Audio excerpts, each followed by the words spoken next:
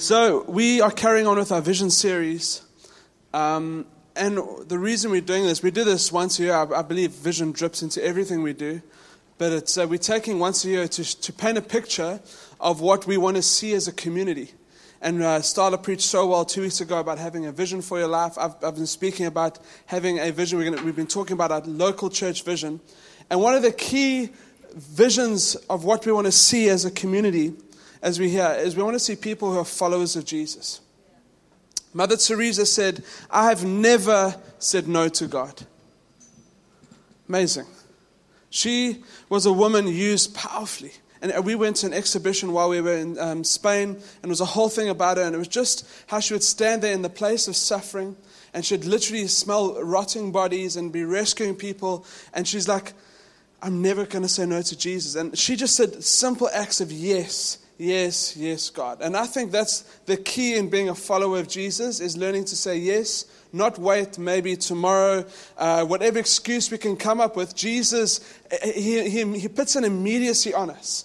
When he was calling his disciples, he doesn't go, "Okay, will you follow me, but just maybe tomorrow." He says, "No, let the dead bury their dead. Let it carry on. Follow me now, today." And there has to be something in my heart about following Jesus in a radical way. We live in a society that wants to dim down any form of radicalism, which obviously we don't want the negative, but we can be a positive, radical people for Jesus. Baptisms is the first step in obedience. Jesus says, do it. There's no compromise. He says, believe and be baptized. And I love that there's Megan, a young girl, was probably part of our church when she was like 3-4 years old, but now she's much older. I don't know how old she is now. But amazing. She's getting baptized today. I think there's 8 or 9 people being baptized. That's incredible. That is the first act of obedience. So, Ephesians 3 verse 10 says this, God's purpose. So if you ever want to know what God's ultimate purpose is, it's obviously to save us from sin and all of that stuff, but it's set out in Ephesians. It says God's purpose in all this was to use the church, which is you and me, the church throughout centuries, the ecclesia, as the Greek calls it, the called out ones, to display his wisdom in rich variety to all the unseen rulers and authorities in heavenly places. There is things we don't see that is happening around us right now. It's all throughout the Bible. We think, there's stuff happening on earth. What generally is happening on earth is a reflection of what is happening in the heavenly realms. There's demonic powers. There's stuff over different regions that is reality. But it says that through the church, it says, this was his eternal plan, which he carried out through Christ Jesus our Lord. So you have these beings that we don't see, that somehow have control in some ways, a limited control, because ultimately God is fully in control. But God's going to use man and partnering with us, the church, to display his wisdom to the heavenly realms. That is why we disciple people. We don't do it so people can try to conform to a way of thinking, or don't do things, or do things and be good and don't be bad. That's a small view of what actually discipleship is. Discipleship is us becoming like Jesus. Jesus was the firstborn of many sons. There's many sons and daughters. We put our faith in him. We get saved by him. We become like him, and we can do the things that he did. And I love that Emma stood up here. She's been at the church for a while. She's walked through a journey in God. She's come to this point and saying, I can do this. I love her one line. She said, what did you say? That doesn't sit right with me. That's what a calling is. It's something doesn't sit right with you. And you say, God wants to partner with man to show his greatness to the heavenly beings who think they're above man. But God puts his spirit inside of us, and we'll be able to change the earth. What an incredible thing. It blows my mind. Bruce and I were talking about it yesterday. It's just like, that emoji with your head exploding. Like, that's the only way you can feel sometimes when you read scripture in its entirety. It says in Matthew 28, Jesus said, all authority in heaven and on earth has been given to me. Now therefore go. Not just 1 or 2 of us, the church, go and make disciples of all nations, baptizing them in the name of the Father. We need to bring fatherhood back. People don't understand what the Father is. I'll prophesy someone over later because I think it's a bit more private. Baptizing the Father and the Son and the Holy Spirit. That is the call and destiny of people who follow Jesus. It's a journey that we're on, but Jesus doesn't almost give us the luxury of giving us a journey. He's like, surrender your life now. Jesus would say 2 words, follow me. So of tax collectors to zealots, which were the terrorists of the day, they would just throw everything away and they would follow Jesus. And so often we like, okay, I'll follow Jesus if it's convenient for me, if it's the right time. Once my kids get to university, we have a bit more time on our hands, then I can follow Jesus. Jesus doesn't give us that luxury. And we're going to read a scripture now that is going to offend you because it offended me.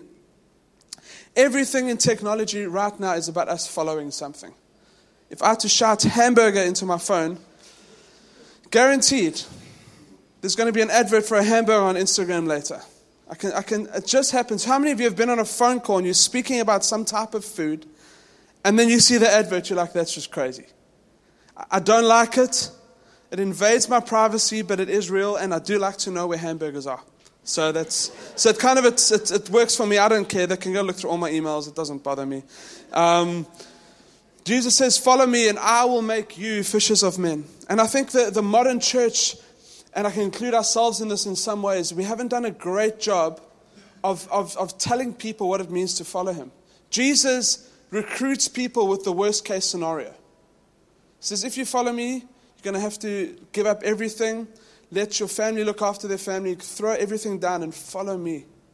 There's something of that I believe God wants to recapture the church. And do you know what that means? It means laying down a whole bunch of stuff that we love that Jesus doesn't love.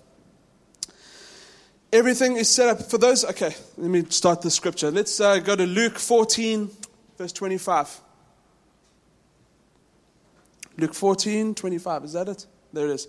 A large crowd was following Jesus. We live in a day and age where people want followers. It is what it is. And I love when people do have social media accounts and they use it to better other people's lives, and that's great. But I had a pastor follow me the other day, and it's like he had about 5,000 followers or whatever it was. So I was like, wow, this guy's following me, and then I went and looked. Once I'd actually accepted, yes, that he can follow me, he unfollowed me. So he just did it so I would follow him. And that's what people do. They obviously pay people to just sit and do, I don't know how it works, maybe there's some kind of mechanism. But here's the thing, we live in a world that if we had a large crowd following us, we would think something of ourselves. Kyra's got quite a few, I'm going to pick on Kyra again because I did in the first meeting. I've even got it here actually, so there we go. She has quite a few followers. Those who follow her, she makes fermented stuff. I was saying in the first meeting that she rots cheese. She doesn't. She makes fermented stuff, but not the fermented stuff you're thinking of. It's actual stuff that's good for you. It's kombucha, and what else do you make? Like chili sauce and a whole bunch of other things. But she's got quite a few followers. Imagine, she said, listen, I am now at Cheesecake Factory. I don't know if she'll eat there because it's not probably healthy enough and it's got GMO and all that stuff in it. But she said, I'm eating here at lunch, and all 1,000 plus of her followers all had to come and stand around her and see if her salmon is good as she's saying it is. She would think, oh wow, I've actually got quite a bit of influence. Jesus does the opposite. He says, a large crowd was following Jesus. He turned around and he said to them, I'm going to read this off my phone just because I have a bit more flow. He turned around and said to them, if you want to be my disciple, you must by comparison hate everyone else. I love that. In the NLT, it's obviously Jesus is using hyperbole, he's using exaggeration to get his point across, but we mustn't forget the point. Let's not dim down the point of what Jesus was trying to say. Your father, your mother, your wife and your children, brothers and sisters, yes, even your own life. Otherwise you cannot be my disciple. There's one of the first ways that God reveals himself. He says, I'm a jealous God. And what does he mean by that? In those days, they had idols that the people of Israel used to follow when they were in Egypt. He says, you do not follow those idols anymore because I'm a jealous God. And it's not like a childish jealousy. It's like, I want all of your affection. And that's why when we get saved, God starts to highlight some things in our lives and says, actually, that thing's not good. Lay it down. I've got to a place now in my journey with God and saying, God, would you search me and find me? David writes, he says, if there's any wicked way in me, would you search it out? I want to carry a testimony into my old age. I want to be faithful to one wife. I want to lead a church faithfully. I want to do what God has told me to do faithfully. I want to be like Mother Teresa, and I don't think I have been at all. I don't want to say no to Jesus. I don't want to say no to him. His work is too good. His work is too important for me to delay it for something else or something later. Imagine we wrote on our plugged in sheets when we do plugged in, guys, you can join our church if you hate your family, you are inconvenienced, you're going to have to sell everything and give it for him. Imagine we did that. Honestly, I don't think we'd have a church. Because I think what happens in modern day church is that there's churches in the States, we haven't done it, but we take polls to see what suits people. We're like, is it hot? Is it too hot? Is it too cold? Is the drums working? Aren't they working? I mean, the first half I didn't hear the drums, but the second half we did, thank you, Lord. But it's like, it's too loud, it's too soft. And then people think that church is about their convenience and their thing and how they make them feel. Now, obviously, I want someone who doesn't believe in Jesus to walk in there, feel welcome, but we cannot dim down what it means to follow Jesus. It means everything. And I would love to stand here and say, listen, I've got this right. I don't. I'm on a journey just like you. We're figuring it out. And do you know what I've figured out with Jesus? He sometimes takes the things that we really like and he says, that's not a good idea. And I think that's a heart-testing thing, first of all. But God also has something better for us. He says that he's going to lead us to life and life abundantly. And we want the things that the enemy is giving us, which are actually going to steal, kill, and destroy us. So that's, Jesus sees the bigger picture. We see the small picture. We're like, I want to do this. Jesus is saying, it has to change. God, but I love hamburgers. I'm going to give you quinoa burgers. No, I don't know if he's going to do that. Jesus at every turn tells you what it's going to cost you to follow him. So my first point is this. Discipleship could cost relationships, could cost you relationships. Luke 14 verse 26, if you want to be my disciple, you must by comparison hate everyone else. Your father, your mother, your wife, your children, brothers and sisters, yes, even your own life. Otherwise you cannot be my disciple. Now, Jesus is not contradicting himself. He's for family. He's for honoring your mother and father. That's in the New Testament. But what he's saying, by comparison, if that becomes more important than me, that has to be laid aside. And I've seen people who've put family gatherings, family holidays, family things above the call of God, and honestly, they just get there, stagnate and go nowhere. Because what they're doing is that they're making an idol of something that was never meant to be an idol. It's a created thing. That is what happened in the Old Testament. They created something and they bowed down and worshipped it. And that can become our family, our future, and our finances. It may cost you. Dubai for me is if you look at the parable of the sowing of the seed, and Jesus says a man went out to sow seed one day. Some fell on the path, the birds lifted it up. Some fell on the rocky area, it was in shallow ground, it was scorched by the sun. Some fell amongst the thorns, and as they grew, they were choked up by the thorns. And all three of those are pictures of what I believe people in Dubai are like. They may come in, but if it gets a little bit too tough, maybe there's a little bit of shallowness, and they're like, God, I know I need to follow you, but I also love all the other stuff that I do. And you're having these two paths that you keep fighting and where to go. And I can tell you, whatever you feed the most is where you're going to follow. It just happens like that. You can be redeemed, saved, set free by the blood of the Lamb, etc. You can proclaim every scripture under the sun, but if your heart is not in obedience to Jesus, you're not going to see any power behind that. Because obedience is the good stuff. It's where the power is. And I said in the first meeting, it's like the secret. It's the secret source. It's the thing that if we just learn to obey, everything else follows from that place. First of all, I would like to say this. Who says this? Who recruits people by giving them the absolute negative? It's Jesus. Because he doesn't want you to join to his army and then there's blessings that are coming and it's, this is amazing and God, you're so good. I feel so good. The Holy Spirit's filled me and that's amazing and we need those moments. And we're sitting in church and someone's blessed you with 200 dirhams and you're like, oh wow, God, praise God. And then all of a sudden persecution and tough times come and you're like, I didn't sign up for this. I signed up for the good stuff. God, give me prosperity.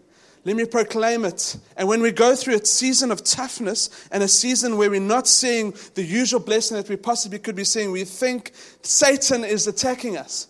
I can tell you 9 out of 10 times it's not. It's God is teaching you something through that moment. Because Jesus says, in this life you're going to have troubles. But God, what did Jesus say? I've overcome the troubles. You're going to have tough moments.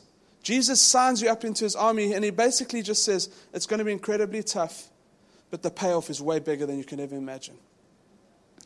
We love to quote the end of scriptures where it's like, God's going to bless me, but you don't see all the other stuff that goes through that.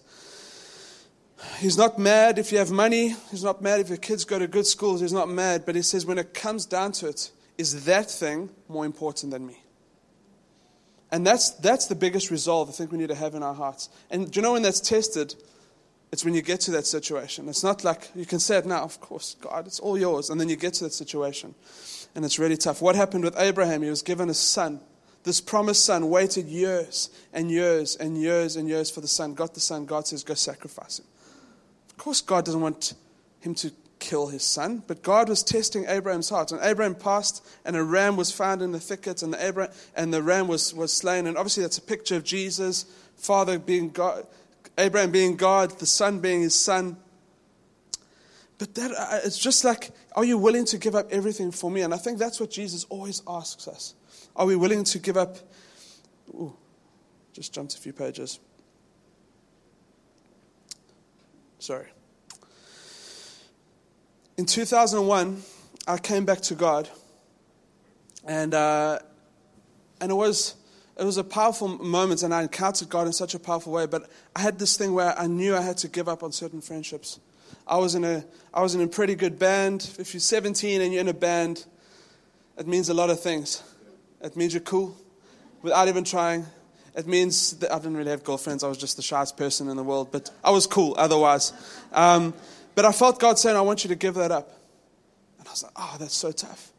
And I was hanging out with my friends, going partying every weekend.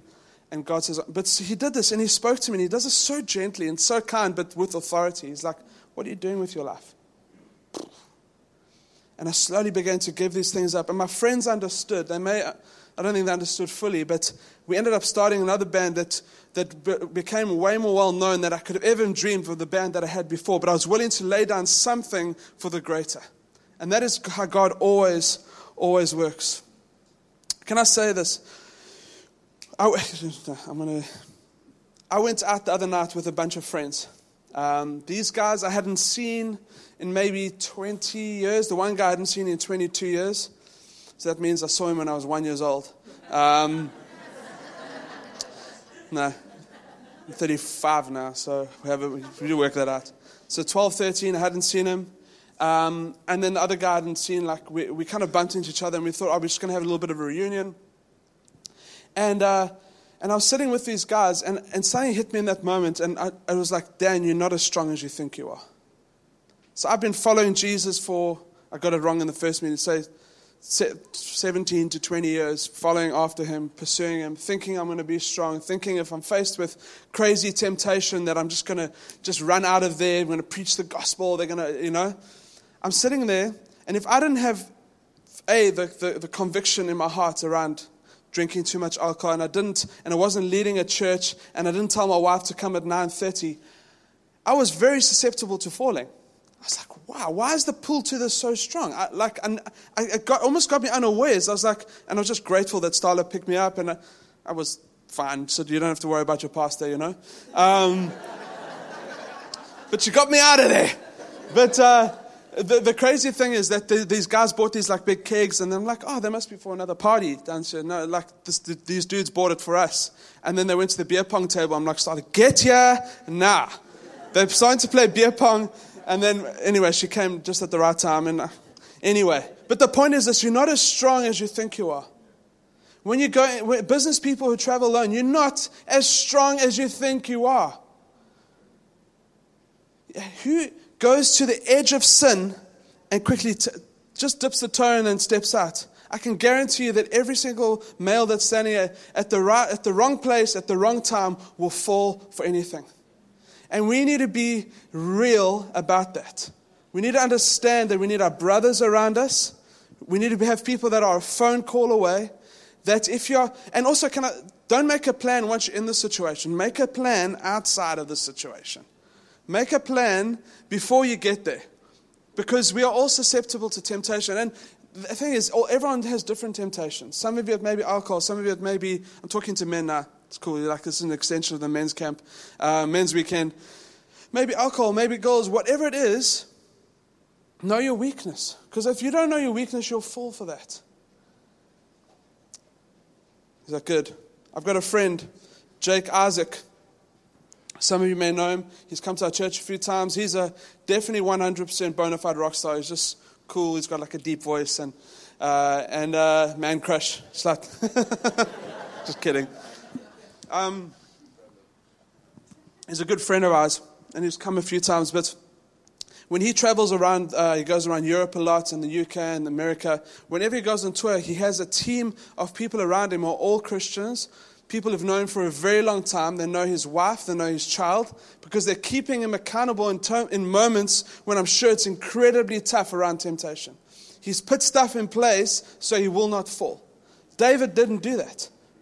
David was peering over the ledge and going, while all the other kings were out to war, the Bible says he was peering over the ledge and he was looking and he was watching a girl bathe. And it's like ancient pornography, basically. He was peering across, and what he ended up doing was falling for that. And he ended up killing someone, and it was just a really tough moment in his life. But he led himself to that place. Jake was here about 3 years ago, and he met up with Ed Sheeran. Just thought I'd just kind of drop that name out there. I met him. This hand touched him. Ed Sheeran got it tattooed right there. He's a lot shorter than I'd imagine, actually. If we're down to it, I'd probably beat him in a fight. It's like the only thing I had on him, you know what I mean? I was slightly bigger than him. And very cool. Anyway, beside the point. So he asked Jake to go out afterwards just to this club. And Jake says, this is hard. I know I'm ministering the next day. And Starla and I were like, no, you need to go because you need to be a light. And he actually ended up ministering to people in the car who came with. He spoke into people's marriages. It was amazing. He stood out as a light in that dark place. And but he said to me, he says, Dan, we need to make a pickup time. So I said, cool, I'll pick you up at 2:30. You're going to get at least 4 hours sleep. You can get up in the morning, and then you can still preach at our church. He says, cool. 2:30, he comes walking out. And we're ready, and we took home. He hadn't drunk much at all. He said he was giving shots the whole night. He'd be throwing them around, you know. And he stood out. There was something different. And he ended up having this moment with Ed Sheeran. I'll just call him Ed for short because that's what we do. And ended up having this moment with Ed Sheeran where it was just this, just a deep connecting time. And you just think, wow. But if Jake went there and just got absolutely plastered with him, how would he be able to speak into his life? I don't know if Ed knows he's a Christian or not, but he's able to be the salt and light in a dark place because he's not willing to compromise on things that he holds dear. And I think that's what it means to follow Jesus. We may lose relationships, we may lose things that are close to us, but if it gets in the way of my relationship with Jesus, it's nothing. I want him, and I want him all. Discipleship will cost you convenience. Following Jesus will cost you convenience. It was never meant to be easy. And if you look at it, it says, and if you do not carry your own cross and follow me, you cannot be my disciple. In those days, they would carry a beam across their shoulders that was showing that they were going to be crucified, basically ultimately being led to death. So what Jesus is saying, he said, carry your cross every day because there may come a moment where you have to die to self. You may have to die to your desires. That's why the world is saying, and we watched 2 TV shows over the past couple of days, it says, you've got your truth. I really promoted her truth. So everyone has their own independent truth of what they believe truth is. That's where the world is going. I want to be this. I want to do that. This is my truth. No one can tell me what to do. There's an independent truth called Jesus, the Word of God, that actually, it offends us often at times, but it shapes us into the person that we're meant to be all along. It'll cost us our convenience. There was a guy, his name is Mark Marks, and he started a thing called Healing on the Streets about 15, 20 years ago in a small little town in Northern Ireland called Coleraine. And when he was being interviewed, the guy interviewing him said to him, listen, you are like the most shy, introverted person I've ever met. He says, how do you go into the streets, lead people to Jesus? How many of you have ever done that before? That is hard, honestly. Tara, you're a bit of an evangelist. It's probably easier for you. But it is hard.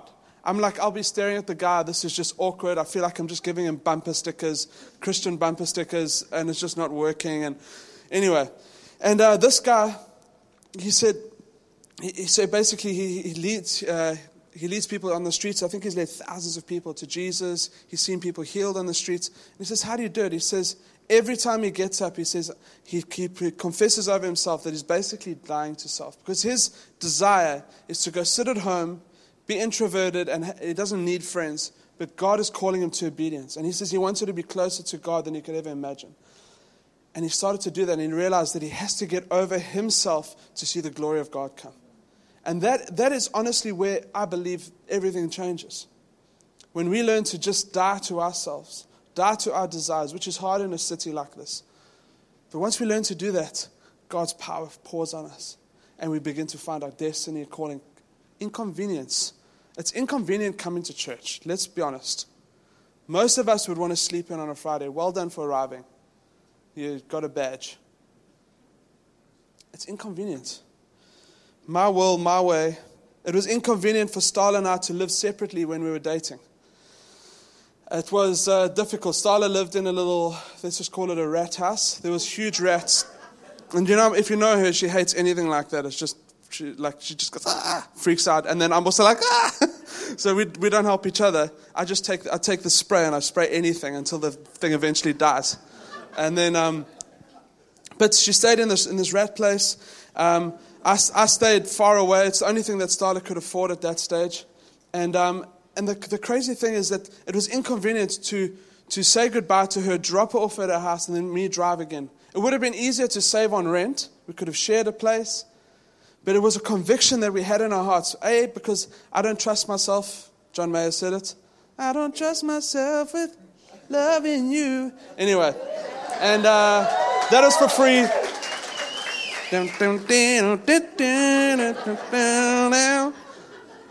So those of you who, when I fade out of a conversation, that's where I'm generally going. I'm going to a song in my mind. Anyway.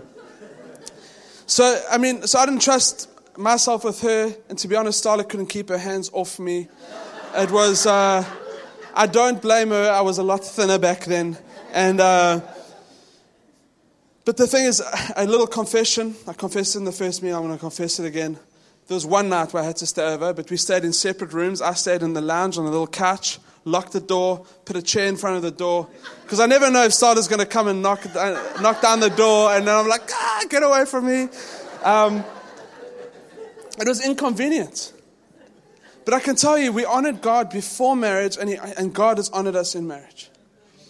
And can I say, those who've had a different path to that, don't feel judged or condemned, but you have within your power right now to change things. You can say, God, okay, cool, we're dating, but I'm going to make a decision right now. Even if we're living together, let's stop living together. Let's be radical in this. Come speak to one of the elders. Say, actually, maybe we need to get married. We've been living together for ages. We do feel we're the right thing. We can organize it at different embassies. We can organize it up the road at the Jebel Ali Church. We can organize it. That for me is there's steps of obedience. We can start to see God flooding into your life. How many of you know that you like some stuff that God doesn't? Do you want to raise your hands if that's you? There's some, and the problem is this, that you liked it before you met Jesus. The craving is still there, but now you're not allowed to do it. Now it's hard. The craving doesn't necessarily go away and make it less and less and less, but Jesus is saying that's not a good thing. I love pizza. Let's just use pizza as a picture. And food in general. We've been kind of dabbling with this intermittent fasting thing. I'm incredibly thin now, as you can see. Do you know when you do something for 1 week and you're like, where's the results? And anyway, but I love food. I really do. I love wood fire pizza in particular. I'm I know I make good pizza. So for me, I wait for winter season and I make pizza. And I look forward to that. And I wait. And then generally we're having people around us. And then people are sharing. I'm like, I bring my piece and I eat it. And I love the way it comes off and et cetera, et cetera, et cetera. If I had to look in the Bible and find out in the original Hebrew that I wasn't allowed to have that pizza, how many of you know I would have a problem? It'll be tough. It'll be tough for me to give up the thing that I very much love. And you can't sit there and judge, well, you love pizza. Because I can tell you love something else that I may judge you about. Because there's a satanic baker that knows how to cook your flavor. He knows the thing you like. He knows how much butter you love in your food. He knows that you love hot dogs secretly, even though you've read everything that how bad it is for you. You still love hot dogs. Amen. Who loves hot dogs? Just quickly. Awesome. Okay. You can buy ones with all the nitrites and stuff, but it's actually better with the nitrites. It tastes nicer.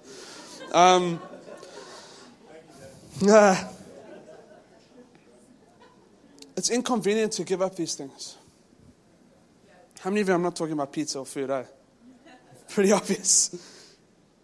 It's not convenient, but if we give it up, we can begin to see God's life flood through us. The third thing, and I'll quickly go through these last. How long have I been going for? Too long? 5 minutes. Okay, I've got 4 minutes left. Discipleship will cost you everything. Jesus says it. He says, when you go out and build a building, do not make an estimate of what it's going to cost. If you're going to, he uses the story of, you're going to go fight an enemy. You're going to see if your 10,000 troops could stand up to the 20,000. If they don't, you send a delegation of peace to make sure that no one comes and attacks you and kills you. And basically he's saying this, is that it's when you follow Jesus, it's going to cost you absolutely everything and way more than you can ever imagine.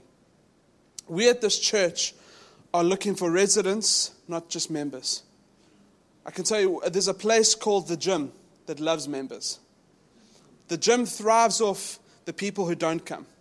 Because, I mean, even gym in peak hour, you're going to get 40, 50 people there. Depends what gym you're at. It's not going to be packed. But guaranteed that, because I know how much rent costs even in a place like this. Those 20, 30 people are not covering the rent for that's needed. There's a whole bunch of people that come to gym once a month, and it's just to appease the guilt. We don't want that as followers of Jesus. We don't want people to come in and say, okay, cool, I'm just going to do this quickly, tick the box, go out for a brunch, go crazy, ask for forgiveness tomorrow, then repeat the whole process again. There's a radicalness that God wants to put in our heart, and it costs everything. And I love that Jesus lays it out up front. He says you may have to turn away from family, you may have to turn different ways. And in first century Jewish culture, them following Jesus meant that they may have to give up their family because what they were following was so radically different to where their family had been for generations and generations. The rich young ruler, once he had done everything, Jesus says, how can I inherit eternal life? And he lists all these incredible things that he's done under the law. And Jesus says, go sell everything and follow me. And it says he went away sad.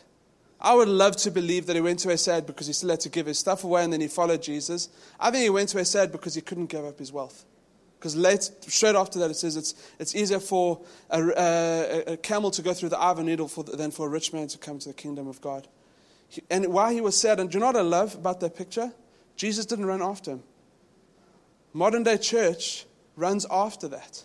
Are you sure? You feel okay? No, Jesus lays out, this is what it means to follow me. Like it or not, this is where I'm going. The fourth thing, disciples, you and me, have flavor. We are called, it says, to be salt of the earth. There's something incredible about a person who's given up their rights, who continually lays down their hearts, who knows that they're living for something better. They have a special odor, a good odor that people want to hang out with. That's not, and I think what so often happens is that we as followers of Jesus can oversalt people. How many of you know if you put too much salt on something, that thing is ruined? We are called to be the salt seasoning, as it says in the message, that brings out the God flavors of the earth. If I'd gone the other night and said to my friends, summer pastor guys, I want to tell you that all of you are just the worst sinners I've ever met. You married, what? You talking about that girl who's at the gym. You know, no, that's not what we're called to be. We're called to be the salt seasoning. We're called to bring out the God flavors of the earth. I'm trusting that if those guys go through tough moments, or if they hit like a real crossroads in their life, they're going to go, oh, Dan's a pastor. One of the guys, he's like, I'm getting married. Can you marry me? It's like, what a privilege. You just want to be in people's lives so you know that you're being a light in their life. Another thing about salt is that it doesn't lose its saltiness. It only loses its saltiness if you dilute it. So if I put this bottle underground full with salt, 200 years' time, hopefully the bottle hasn't disintegrated. If it hasn't disintegrated, there's still salt in this bottle. Salt is salt. You can't lose salt. But where you can lose the flavor of salt is when it's diluted. And that's when you put like a teaspoon of salt in a bucket, like a kilogram of sugar, you mix it. You're not going to taste that salt at all. And that's the thing. So often as followers of Jesus, we can look and feel so much like the world that we do not stand out as his followers. We need to put stuff in place in our lives. We rely obviously on the grace of Jesus. We're only saved by his grace, and I get all of that. But sometimes we need to just say, do you know what? Enough's enough. I'm tired of this. I'm tired of the reactions in my life. I want to have brothers and sisters around me who are going to hold me accountable. We're going to do this thing together. It's why we have community. Can I encourage you to get involved in a community group if you're not? Because it's in those places that you get actually to expose who you are. Because we're not a massive church, but you can come at 11 o'clock, sit at the back, and then leave again. Not talk to anyone. Think, well, that's great. Maybe you've had a moment with God, but you're not exposing yourself to anyone. People aren't getting into your space. You're not having moments to actually process things inside of your life. We are called to be salt of the earth. Let's follow him with everything. Ted, would you mind coming up if he is here? Oh, there he is. Can we stand to our feet? Everyone is getting baptized. Would you mind going and getting changed? The guys can go upstairs to the guys' toilet. The girls, the far room right at the end, the kids, the mom's room. There's no one in there. Make sure the blinds are closed. Otherwise it might be awkward. They've set up a change room there. So all the ladies go to the mom's room right at the end. The guys can go upstairs to the bathroom. And then we're going to do some baptisms.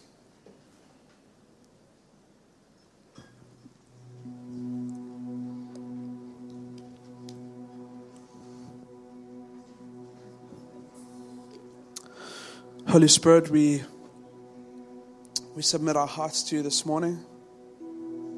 We submit our hearts to the Word of God that changes us, that molds us, that makes us more like you, Father. God, if I could pray a prayer over City Lights, over this 11 o'clock meeting, is that we would become radical followers of you. We say, God, I'm willing to put my hand up, even though I know it may cost me something massive. It may cost me my life. It may cost me my finances. It may cost me everything. But Jesus, I'm willing to forsake all of that for you, Father. The amazing thing that Jesus says in Matthew 6:33, it says, if we seek first the kingdom, and that's what I believe what today was about. Seek first the kingdom and his righteousness, and then all these things will be added unto you. Jesus clearly teaches that he's going to look, if he looks after the animals of this earth, he's going to look after you. But all he's asking is for your first. Thank you, Father. Can I ask if there's anyone here that you felt you may have been a follower of Jesus, you may not have been, but you know that you haven't put Jesus first. You're feeling something of a conviction. That is a good thing from the Father, because it's saying that there's an area that you can now repent of and change.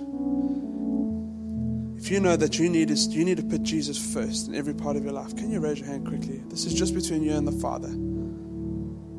It's not a first-time salvation. It's saying, God, I need to make a decision today. Because the Father sees. You can put it up, put it down. If you're too shy, do it anyway.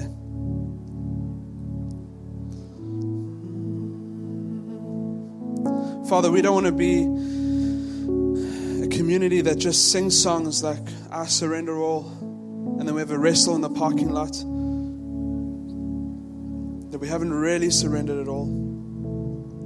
Father, I pray just for a radical sense of followership to come over this community. We want to see Acts 2:42 to 47, where people are giving up property, people laying down their lives for the gospel, and it says many were added to their number. So Holy Spirit, would you just come this morning and empower our hearts? We thank you, Father.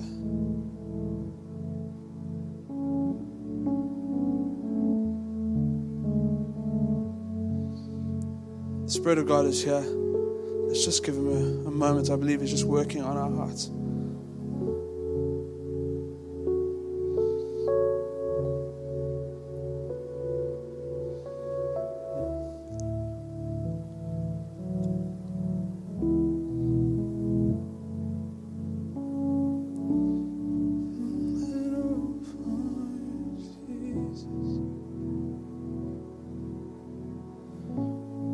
Father, this morning I pray that we'd be a give it all people.